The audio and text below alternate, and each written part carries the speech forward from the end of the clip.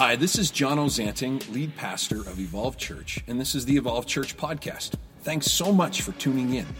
We hope that you find today's message encouraging and full of hope for wherever you're at. Would you help me welcome Josh, Heidi, Bennett, Marissa, and Dave to the platform? They're going to come up. Yeah. Make some noise. It's all good. You can get rowdy in church. I give you permission. And we're doing something today for the very first time that we are most certainly going to be doing again, called 5 for 5. And I've asked these 5 individuals. This is Josh. Say, hello, Josh. This is Heidi. Say, what's up, Heidi? This is Bennett. Everybody say, yo, Bennett. And this is Marissa. Everybody say, fantastic. And this is Dave. Everybody just say, mm-hmm. Yeah, that's about right. I love it. And what I've asked them to do is each of them to teach for 5 minutes today on the same passage of Scripture from Philippians chapter 3, verses 7 through 14. As Josh eloquently illuminated to me, these 7 verses, one could preach on these 7 verses by themselves for days because there's so much good stuff in here. But what I wanted to see is if 5 different people read the same verses and hear from God, because I just know that God loves to speak to us through His written word, through this collection of letters from centuries past. What would 5 individuals collectively say? And so a few weeks ago, they sent me their notes, and I read through them, and I was actually so moved. And then last week we ran through the content, and I'm so excited for you to hear what God's put on their hearts today. And here's how it's going to work. I'm going to go sit down in the front row, and on that little table there, I've got cue cards, a green one, a yellow one, and a red one. I'm actually going to be timing them because I've given them 5 minutes, and I mean business. So at 4 minutes, don't be disarmed. You're going to see me hold up a green card so that they know that they're at their 4-minute mark. And at 4 minutes and 30 seconds, I'm going to hold up a yellow card for them. And then when they hit the 5-minute mark, I'm going to hold up red. And if I sense they're winding down, I believe in grace. If I sense they're winding down, but if they're like not, I'm just going to stand up and start clapping. And I want to invite you to stand up and clap with me. And then they're going to pass off the mic to the next person. It's going to be a lot of fun. And you don't have to just sit there quietly. I want you, as a matter of fact, let's just practice real quick. Could you just move forward to the edge of your seat? Okay, yeah, just like you're leaning in. Yeah, just like you're like, this is good stuff. Everybody right on the edge of your seat. And if you hear something today that encourages you, you can be like, come on, that was good. Like you can just draw from every bit of Hollywood Southern Baptist, like stateside church. You just come. If I hear somebody like, if you start throwing handkerchiefs, though, I'm going to get a little concerned because that's not really how Canadians roll. But I want to read to you from this incredible letter. Paul, in the first century, wrote a letter to the church at Philippi. In the Bible, it's a book called Philippians, but it's a letter. And in the 3rd chapter of that letter, verse 7, here's what it says. Yet, all of the accomplishments that I once took credit for, I've now forsaken them, and I regard it all as nothing compared to the delight of experiencing Jesus Christ as my Lord.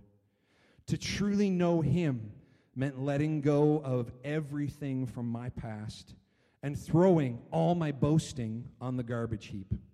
It's all like a pile of manure to me now, so that I may be enriched in the reality of knowing Jesus Christ and embrace Him as Lord in all of His greatness. Goes on to say, my passion is to be consumed with Him and not clinging to my own righteousness based in keeping the written law. My righteousness will be His based on the faithfulness of Jesus Christ, the very righteousness that comes from God. And I continually long to know the wonders of Jesus more fully and to experience the overflowing power of His resurrection working in me. I will be one with Him in His sufferings, and I will be one with Him in His death. Only then will I be able to experience complete oneness with Him in His resurrection from the realm of death.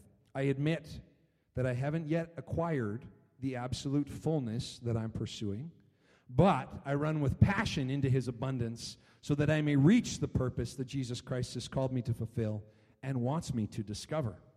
I don't depend on my own strength to accomplish this. However, I do have one compelling focus. I forget all of the past as I fasten my heart to the future instead. I run straight for the divine invitation of reaching the heavenly goal and gaining the victory prize through the anointing of Jesus. Philippians 3, verse 7 through 14. Give it up for our first 5 for 5. Josh is going to start us off. Come on, Josh. In the passage Jono just read, Paul is writing the Philippian church, and he's actually correcting them and guiding them in the good news of the gospel. And Paul starts with reminding the church that in his old life, he thought he could justify himself before God based off of his own works and his own ability to perform and be good. And now he's comparing his new life before God, where he realizes that he can only be justified by dependence and trust in him. See, in Paul's old life, he obeyed God meticulously. He perfectly obeyed the 10 Commandments and even the Mosaic Law, which was given to the Jews by God, and it consisted of over 600 individual rules. But Paul, like many of the Jews, had forgot something about his relationship with God. See, the Jews were only ever justified because of their trust and faithfulness. You see, justification is transactional. But if you don't have the right currency, the transaction is void. Paul says, "But whatever gain I had, I count as a loss for the sake of Christ. Indeed, I count everything a loss because of the surpassing worth of knowing Christ Jesus my Lord." In other words, he's saying, all that work that I did performing before God and trying to earn justification on my own, and it amounted to nothing. And I realized that I was trying to place my trust in my own ability rather than God's. And I was no longer justified. You see, the issue is that man's relationship with God was never based on a currency that we can provide. Because all humanity is guilty before God because we've all sinned. As a result, we cannot justify ourselves no matter how hard we try. You see, just one sin is enough to tip the scale. No matter how much good work we do, we can simply not earn our own justification. So Paul's currency, like yours and mine, it's void. It has no monetary value. We need an outside, untainted source to provide a currency that has any value. And this is only available when we completely trust, depend, and rely on God. So why did God give us the law if obeying it has no value? We see the law was never given to be obeyed perfectly, but it was given to reveal our need for a Savior and our need for reliance on God. You see, the farther we are from God, the more God can extend his grace towards us. The way Paul says it, I like the way Paul says it. He says, where sin abounds, grace abounds even more. And when Paul finally gets this revelation, he realizes who Jesus was and why he needed him. And he understood that obedience without trust was of no value. In Romans, Paul says it like this: true trust and faith brings about obedience, or the obedience of faith, Paul will say. You see, this was always the plan with God, and it was always how his people were to be saved from sin. In Genesis 15:6, it says, Abraham believed the Lord, and it was credited to him as righteousness. See, years before the Jews were even given the law, they were always justified by faith. So how do we apply this text today? Well, for those in the room that have already submitted to Jesus, let this be a reminder that you are to continually trust and depend on God for everything. Completely and continually lean on him. And for those of you in the room that are still wondering what Christianity is all about, this message is a window into the good news of Jesus. When you realize that you don't have the ability to overcome sin on your own, and you're weighed down by the guilt and the grief and shame, no matter how high the odds seem to be stacked against you, there's a Savior that can lift every burden from you, and his name is Jesus. All you have to do is stop trusting in yourself and transfer your trust to the Savior. When you do this, Jesus will give you a new status before God, and it'll be called justified. Thank you. So good. So good. You turn it off? No, it's on. Is it on? Wow. Okay. Hello, everybody. Evolve fan. So right when I got this passage, I opened it in my Bible and I just laughed because it was underlined and starred and brackets, and I was like, don't remember ever doing that. So obviously it was important to me at some point. And then again, when Jono gave it to me, I like that Josh kind of touched on the context of it. Paul's writing to the Philippians. He's just kind of warning us to watch out for the religious kind of busybodies that are telling us to, you have to do all the right things in order to be saved.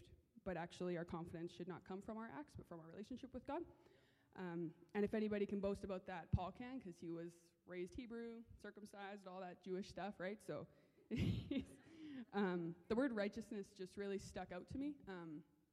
I was kind of irritated when I read this passage because I think the word, the word righteousness, it just kind of leaves a bad taste in my mouth, like people who are holier than thou and who have it all together, and I just wanted to address that if anybody else kind of feels that way. The definition of it is the quality of being morally right or justifiable, so when Paul talks about it as doing all the right things, that kind of makes sense to us, but of course it's backwards in the Bible. Jesus is like, no, it's about knowing me.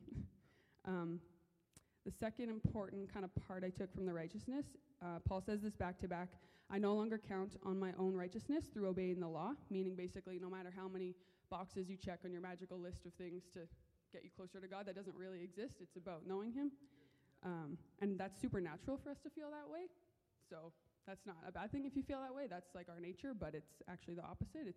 If that's not fueled by faith, it's not real or it's worthless. He says God's way of making us right with himself depends on faith. Wow. So, when we find ourselves entirely in who God is and who he made us to be, and we fully surrender to him, we're transformed inside from faith alone. So if the acts we do are not justified or not fueled by faith, then they don't mean anything. The second part of the passage is kind of pressing on towards the goal. It's the same in all the translations I read, just towards the goal, pressing on. After Paul's talking about righteousness, and he breaks kind of that heart down, he just comes back and says, I don't want you to think that I have it all together just because I'm saying this. He says, I do not consider myself to have taken hold of it. I am not an expert. Earlier I said that we're to consider everything that we once deemed valuable as a loss, meaning the things we thought we were getting closest to God are actually worthless if not fueled by faith. I Googled the definition of loss and found that a synonym of loss is forgetting. I think we're used to hearing this kind of forgive and forget type mantra, but let's just stop and think about that. We're supposed to forget what is behind us and look forwards. We don't walk around like this, just walking forwards with our heads behind us. That's ridiculous. What? The last definition of today, I went further and defined forgetting means to put out of our mind, to cease to think about, complete failure to remember. God literally removes that part of you for you to move forward. He's paving the way for our future. It's not I kind of think about that sometimes and then we keep going. It's gone, removed, forgetting. So in summary, the way to getting to be right with God is dependent on your relationship with him and not the things you do, not the boxes that you're checking. So it's not a bad thing that you're reading the Bible and all that Christian stuff, but if that's not fueled by wanting a relationship with him, by knowing him, by having faith in him, by trusting him, it just doesn't mean anything. It's just empty. So let's just focus on knowing him and wanting him, and then all that stuff will come. I don't know about you guys, but I'm actually really thankful for this, that my salvation and my salvation is not dependent on what I've done. So that's good. I'm glad that God's just believe in me and trust me, and then all these natural things will follow. If you want God, you'll want to read the Bible, you'll want to go to church, and that's just beautiful. God's plan for our life is way better than the one that we have planned. There's a reason he said it's not about the things you do, because he wants relationship with us. Following rules is not a relationship. It's just Josh used the word transaction. It's not that. It's just love him and the good things will follow. Mike.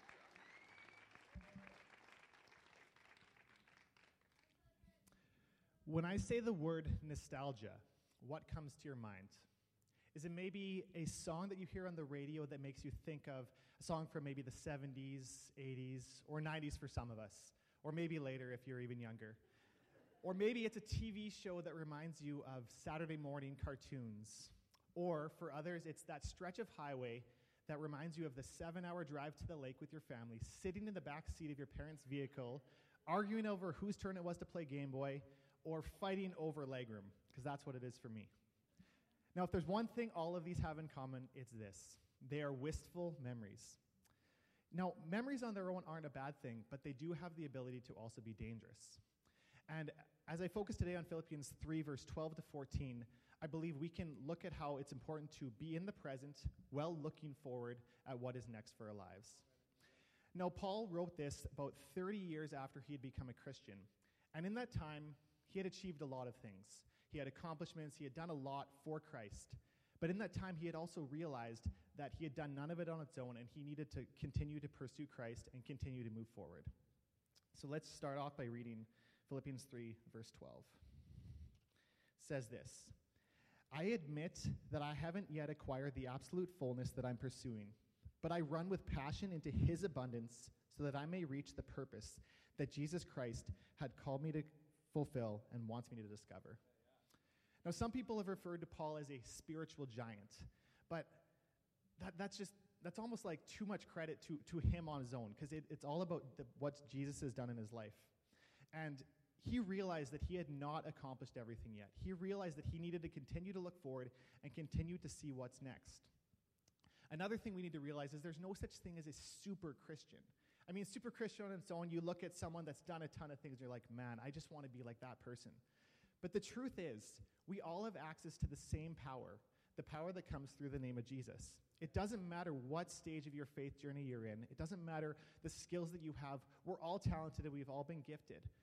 But when we try to do it on our own, with just our gifts, without Jesus, it might be okay for a while, but it's not sustainable. We all have Jesus and the power that comes through Jesus, and we all have talents, but we need to use them. Now, just look at the Edmonton Oilers right now.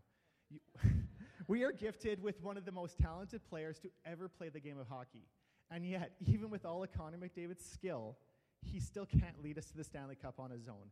He may have statistical success for a short time, and you look at his season and he has had success. But until the management decides to surround him with proper talent and other things as a part of the thing, Edmonton is not going to see another Stanley Cup. The truth hurts. Let's move on to verse 13 and 14. I don't depend on my own strength to accomplish this. However, I do have one compelling focus. I forget all of the past as I fasten my heart to the future instead. I run straight for the divine invitation of reaching the heavenly goal and gaining the victory prize through the anointing of Jesus. When we hold on to the past, it can tend to anchor us down and sometimes prevent us from what God has for our future. This can be both the good things and the terrible experiences in our life. Looking back on memories can be good at a time, but they also can just prevent us from moving forward. We need to be constantly pursuing Christ and pursuing just what's next in our life, striving for greatness. I don't know how many football fans we have in the room, but if I say the name Tom Brady, I feel the same way, but people probably know who he is. He has won many Super Bowl championships, and you'd think that after maybe 3 or 4, he would have went into another season thinking, I've already done it. I've won a few. I can just coast the rest of my career. I don't have to put in the work. I don't have to go there. But that's not the case. He has won 6 championships now, and that's because every season he goes into it striving for greatness, expecting to win. And I think we can look at our spiritual journey the same way. Joy can come from past experiences, past accomplishments, but until we realize that ultimate joy comes from the completion of God's work in our life, we're not going to have true joy. I know in my own life, it's when I'm exactly where I need to be, being obedient to Christ, that I feel true joy. Despite being tired or exhausted sometimes, being obedient is what brings joy to me. And as I leave today, I just want you guys to remember this. Align your sight with God's sight for your life. Pursue Christ. Always try to just grow. Always try to be obedient so that you can be an example of God's love to others.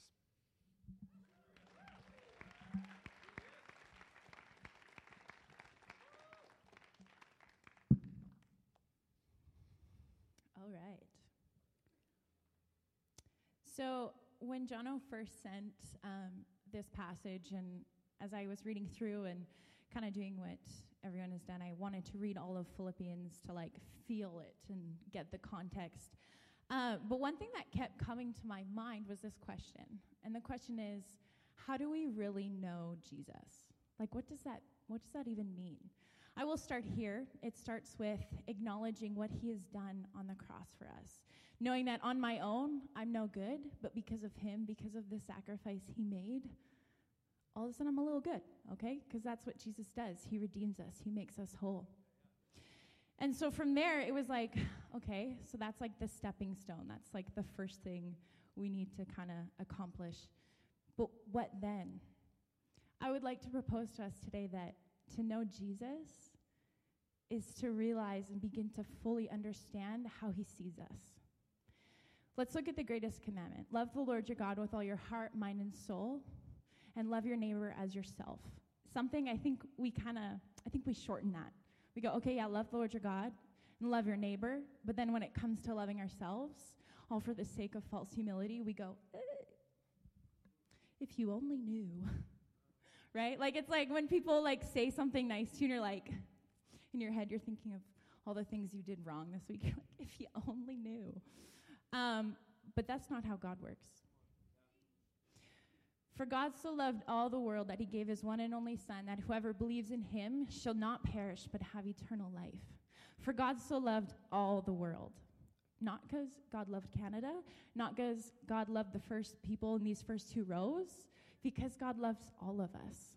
And that means even as we are, like, in our mess, in that place of, like, regardless, if you only knew. God uses us regardless. To know Jesus is to know who we are. To know Jesus is to know whose we are. I've just been, as I've been going through this, just continually floored, like just, oh my goodness, at this thought of like, God's chosen us. In Ephesians 1 verse 4, it literally says, for he chose us. He's chosen you to be a representative of him, of his love, of his grace.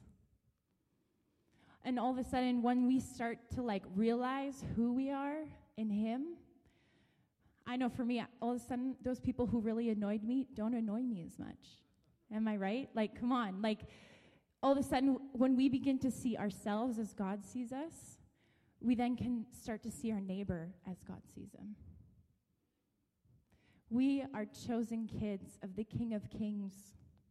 His thoughts literally outnumber the grains of sand and the stars in the sky. And I used to kind of compartmentalize those two things, but actually, I think it's both of them together. And it's like, okay, God, curly hair, cool. Hazel eyes, okay. Maybe a couple other things, but your thoughts for me outnumber the grains of sand. As I was just going over this, I just couldn't escape the weight, the beautiful weight of the love of God. We're so easy to talk about it. We're easy to sing about it. For I'm a child of God. But do we believe it? To know Jesus is to know who we are and whose we are, because we are his. And nothing can take that away. Because he loves you in the regardless of. And he will use you regardless of. I don't know about you. Wow. How incredible to know he's chosen us.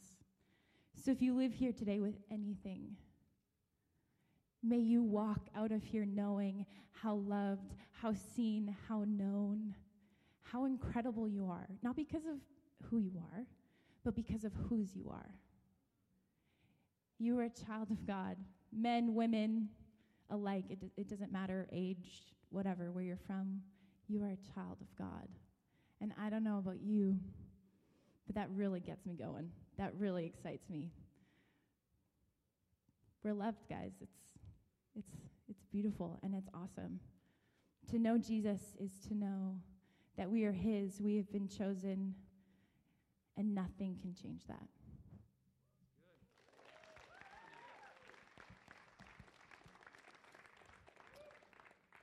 So I'm clearly the oldest of the panel today.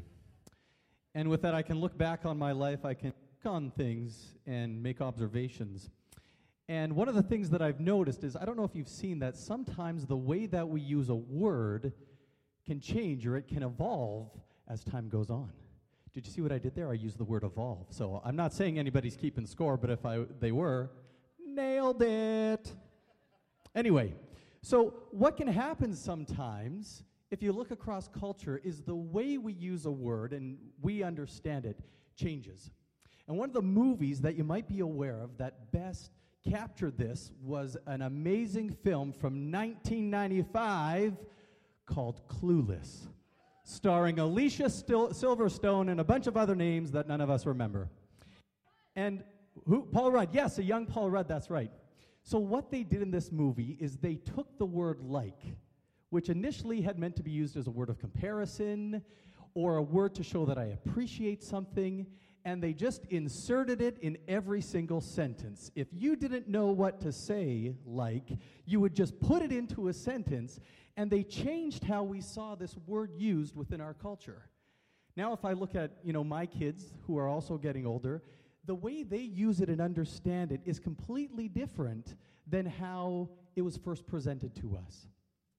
Now, this will happen in our culture, and it's happened before in other cultures, and one of them was the Hebrew culture. Now, this doesn't mean that the word, they necessarily change their meanings to God, but they can change their meanings to people like us. And one of the words that's happened to is the word righteousness. Like, totally, it's happened to the word righteousness, okay? People have talked about up here, and they're right, that when Paul talks about it in verse 9, he says, not having my own righteousness, which is from the law, but that which comes by faith in Jesus Christ. The righteousness that comes from God by faith. Josh aptly pointed out that what had happened is that Abraham understood that it was a relationship, and then there are these suggestions, these rules that came about, and slowly, like really slowly, people, they started thinking that righteousness had to do with a bunch of these do's and don'ts, when it was really just about knowing the one who said it. And so what ends up happening is righteousness partially is us just being right postured with God, and they lost it. And so in this passage, what Paul's doing is looking back on those 30 years like Bennett had talked about. He's saying, hey, I've seen it. We've lost our way. God always meant it to be this one thing. Know my son, and out of that, move toward me and toward others.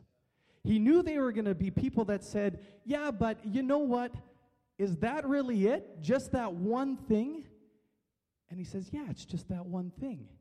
Yeah, but God, couldn't you give me, the 600 or 800 or, the Mosaic Law, and then the ones that the Sadducees and the Pharisees and the scribe? Like, I want all of those, actually, because that way, if I succeed, I did it on my own. And my chest can get bigger, I can walk prouder, but also, on the other hand, if I fail, I can point back to you, God, and I can say, you know what, it was always too hard. You made it too hard for me. And so what he's saying here is, no, that's not it, my child. It's just one thing. I want you to just know me. I want you to know my son, believe that he did what he said he did, and start moving in that to reach out to others. It doesn't matter if you're too rich or too poor, if you're too humble, if your jeans aren't torn enough, if you don't have enough ties or too many, self-guilt right there. If you don't like coffee enough, that stuff doesn't matter. What I want you to know is that you're right with me as you know my son and you start acting on that immediately. Church, that's what he's still asking us today. Amen? Amen. That's all I got for you. Jono, come on back up here. Bring us home.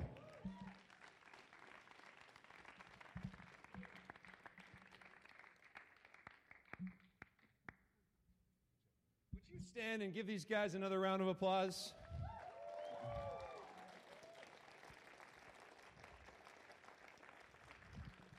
Yeah.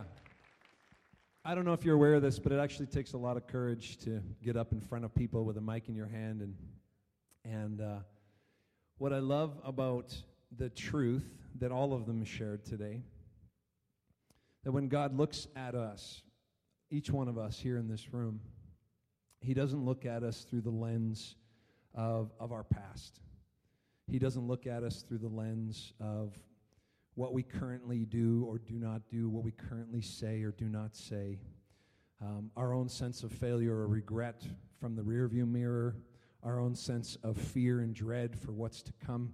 God doesn't look at us through any of those lenses. He always looks at us through the lens of Jesus.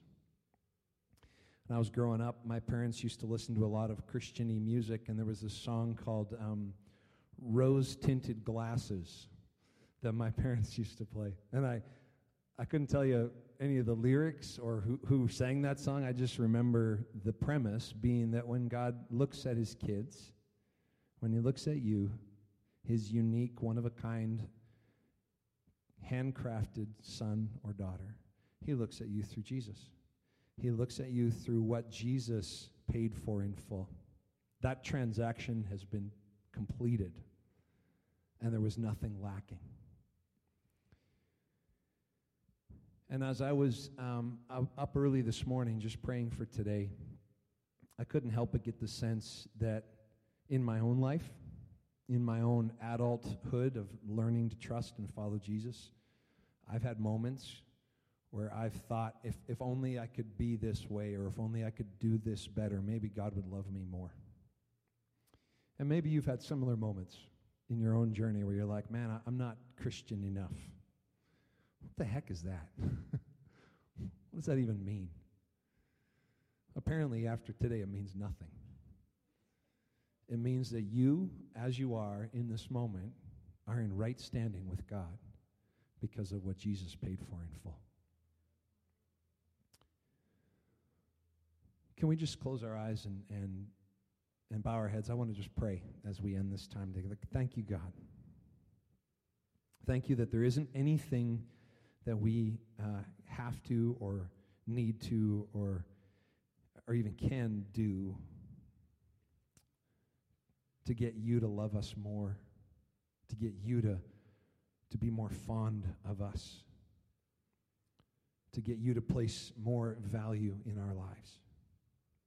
Every human being in this room, every person was handcrafted, knit together for a life of significant purpose, and was, past tense, was brought into right standing with you, God the Father, through the finished work of Jesus Christ. Some of us believe that, and maybe we struggle in the tension of believing that. Some of us have never heard that before and really want to believe that. And wherever we're at in that spectrum of believing that Jesus paid it all, or wanting to believe that we could dare to have a relationship with Jesus and be in right standing with you, God. What I invite your presence and your Spirit in this space to do in our lives today is to open up the eyes of our hearts and open up the eyes of our understanding to fully lean into the truth that you love us because you love us, because you love us, because you love us, because you love us. And we are yours, fully, intimately, 100% yours. God, where we have erred, where we've missed the mark, where we've tried to earn something that we could never earn, forgive us. God, where we've been blind to seeing what Jesus actually accomplished in full, how Jesus made us right with you. God, let that just settle in our hearts with a sense of awe and wonder, not having to figure it all out, but just choosing to live and respond and to act on that truth, that Jesus paid it all.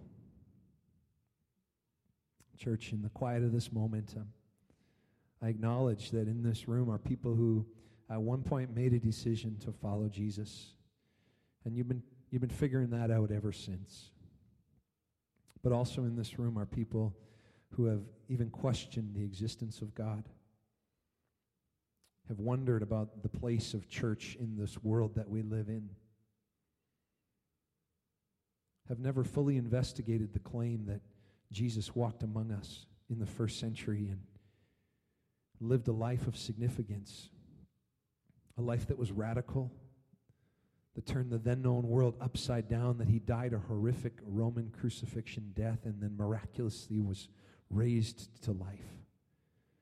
And that people saw it with their own eyes, and their lives were utterly changed based on what they saw. That's why we believe what we believe.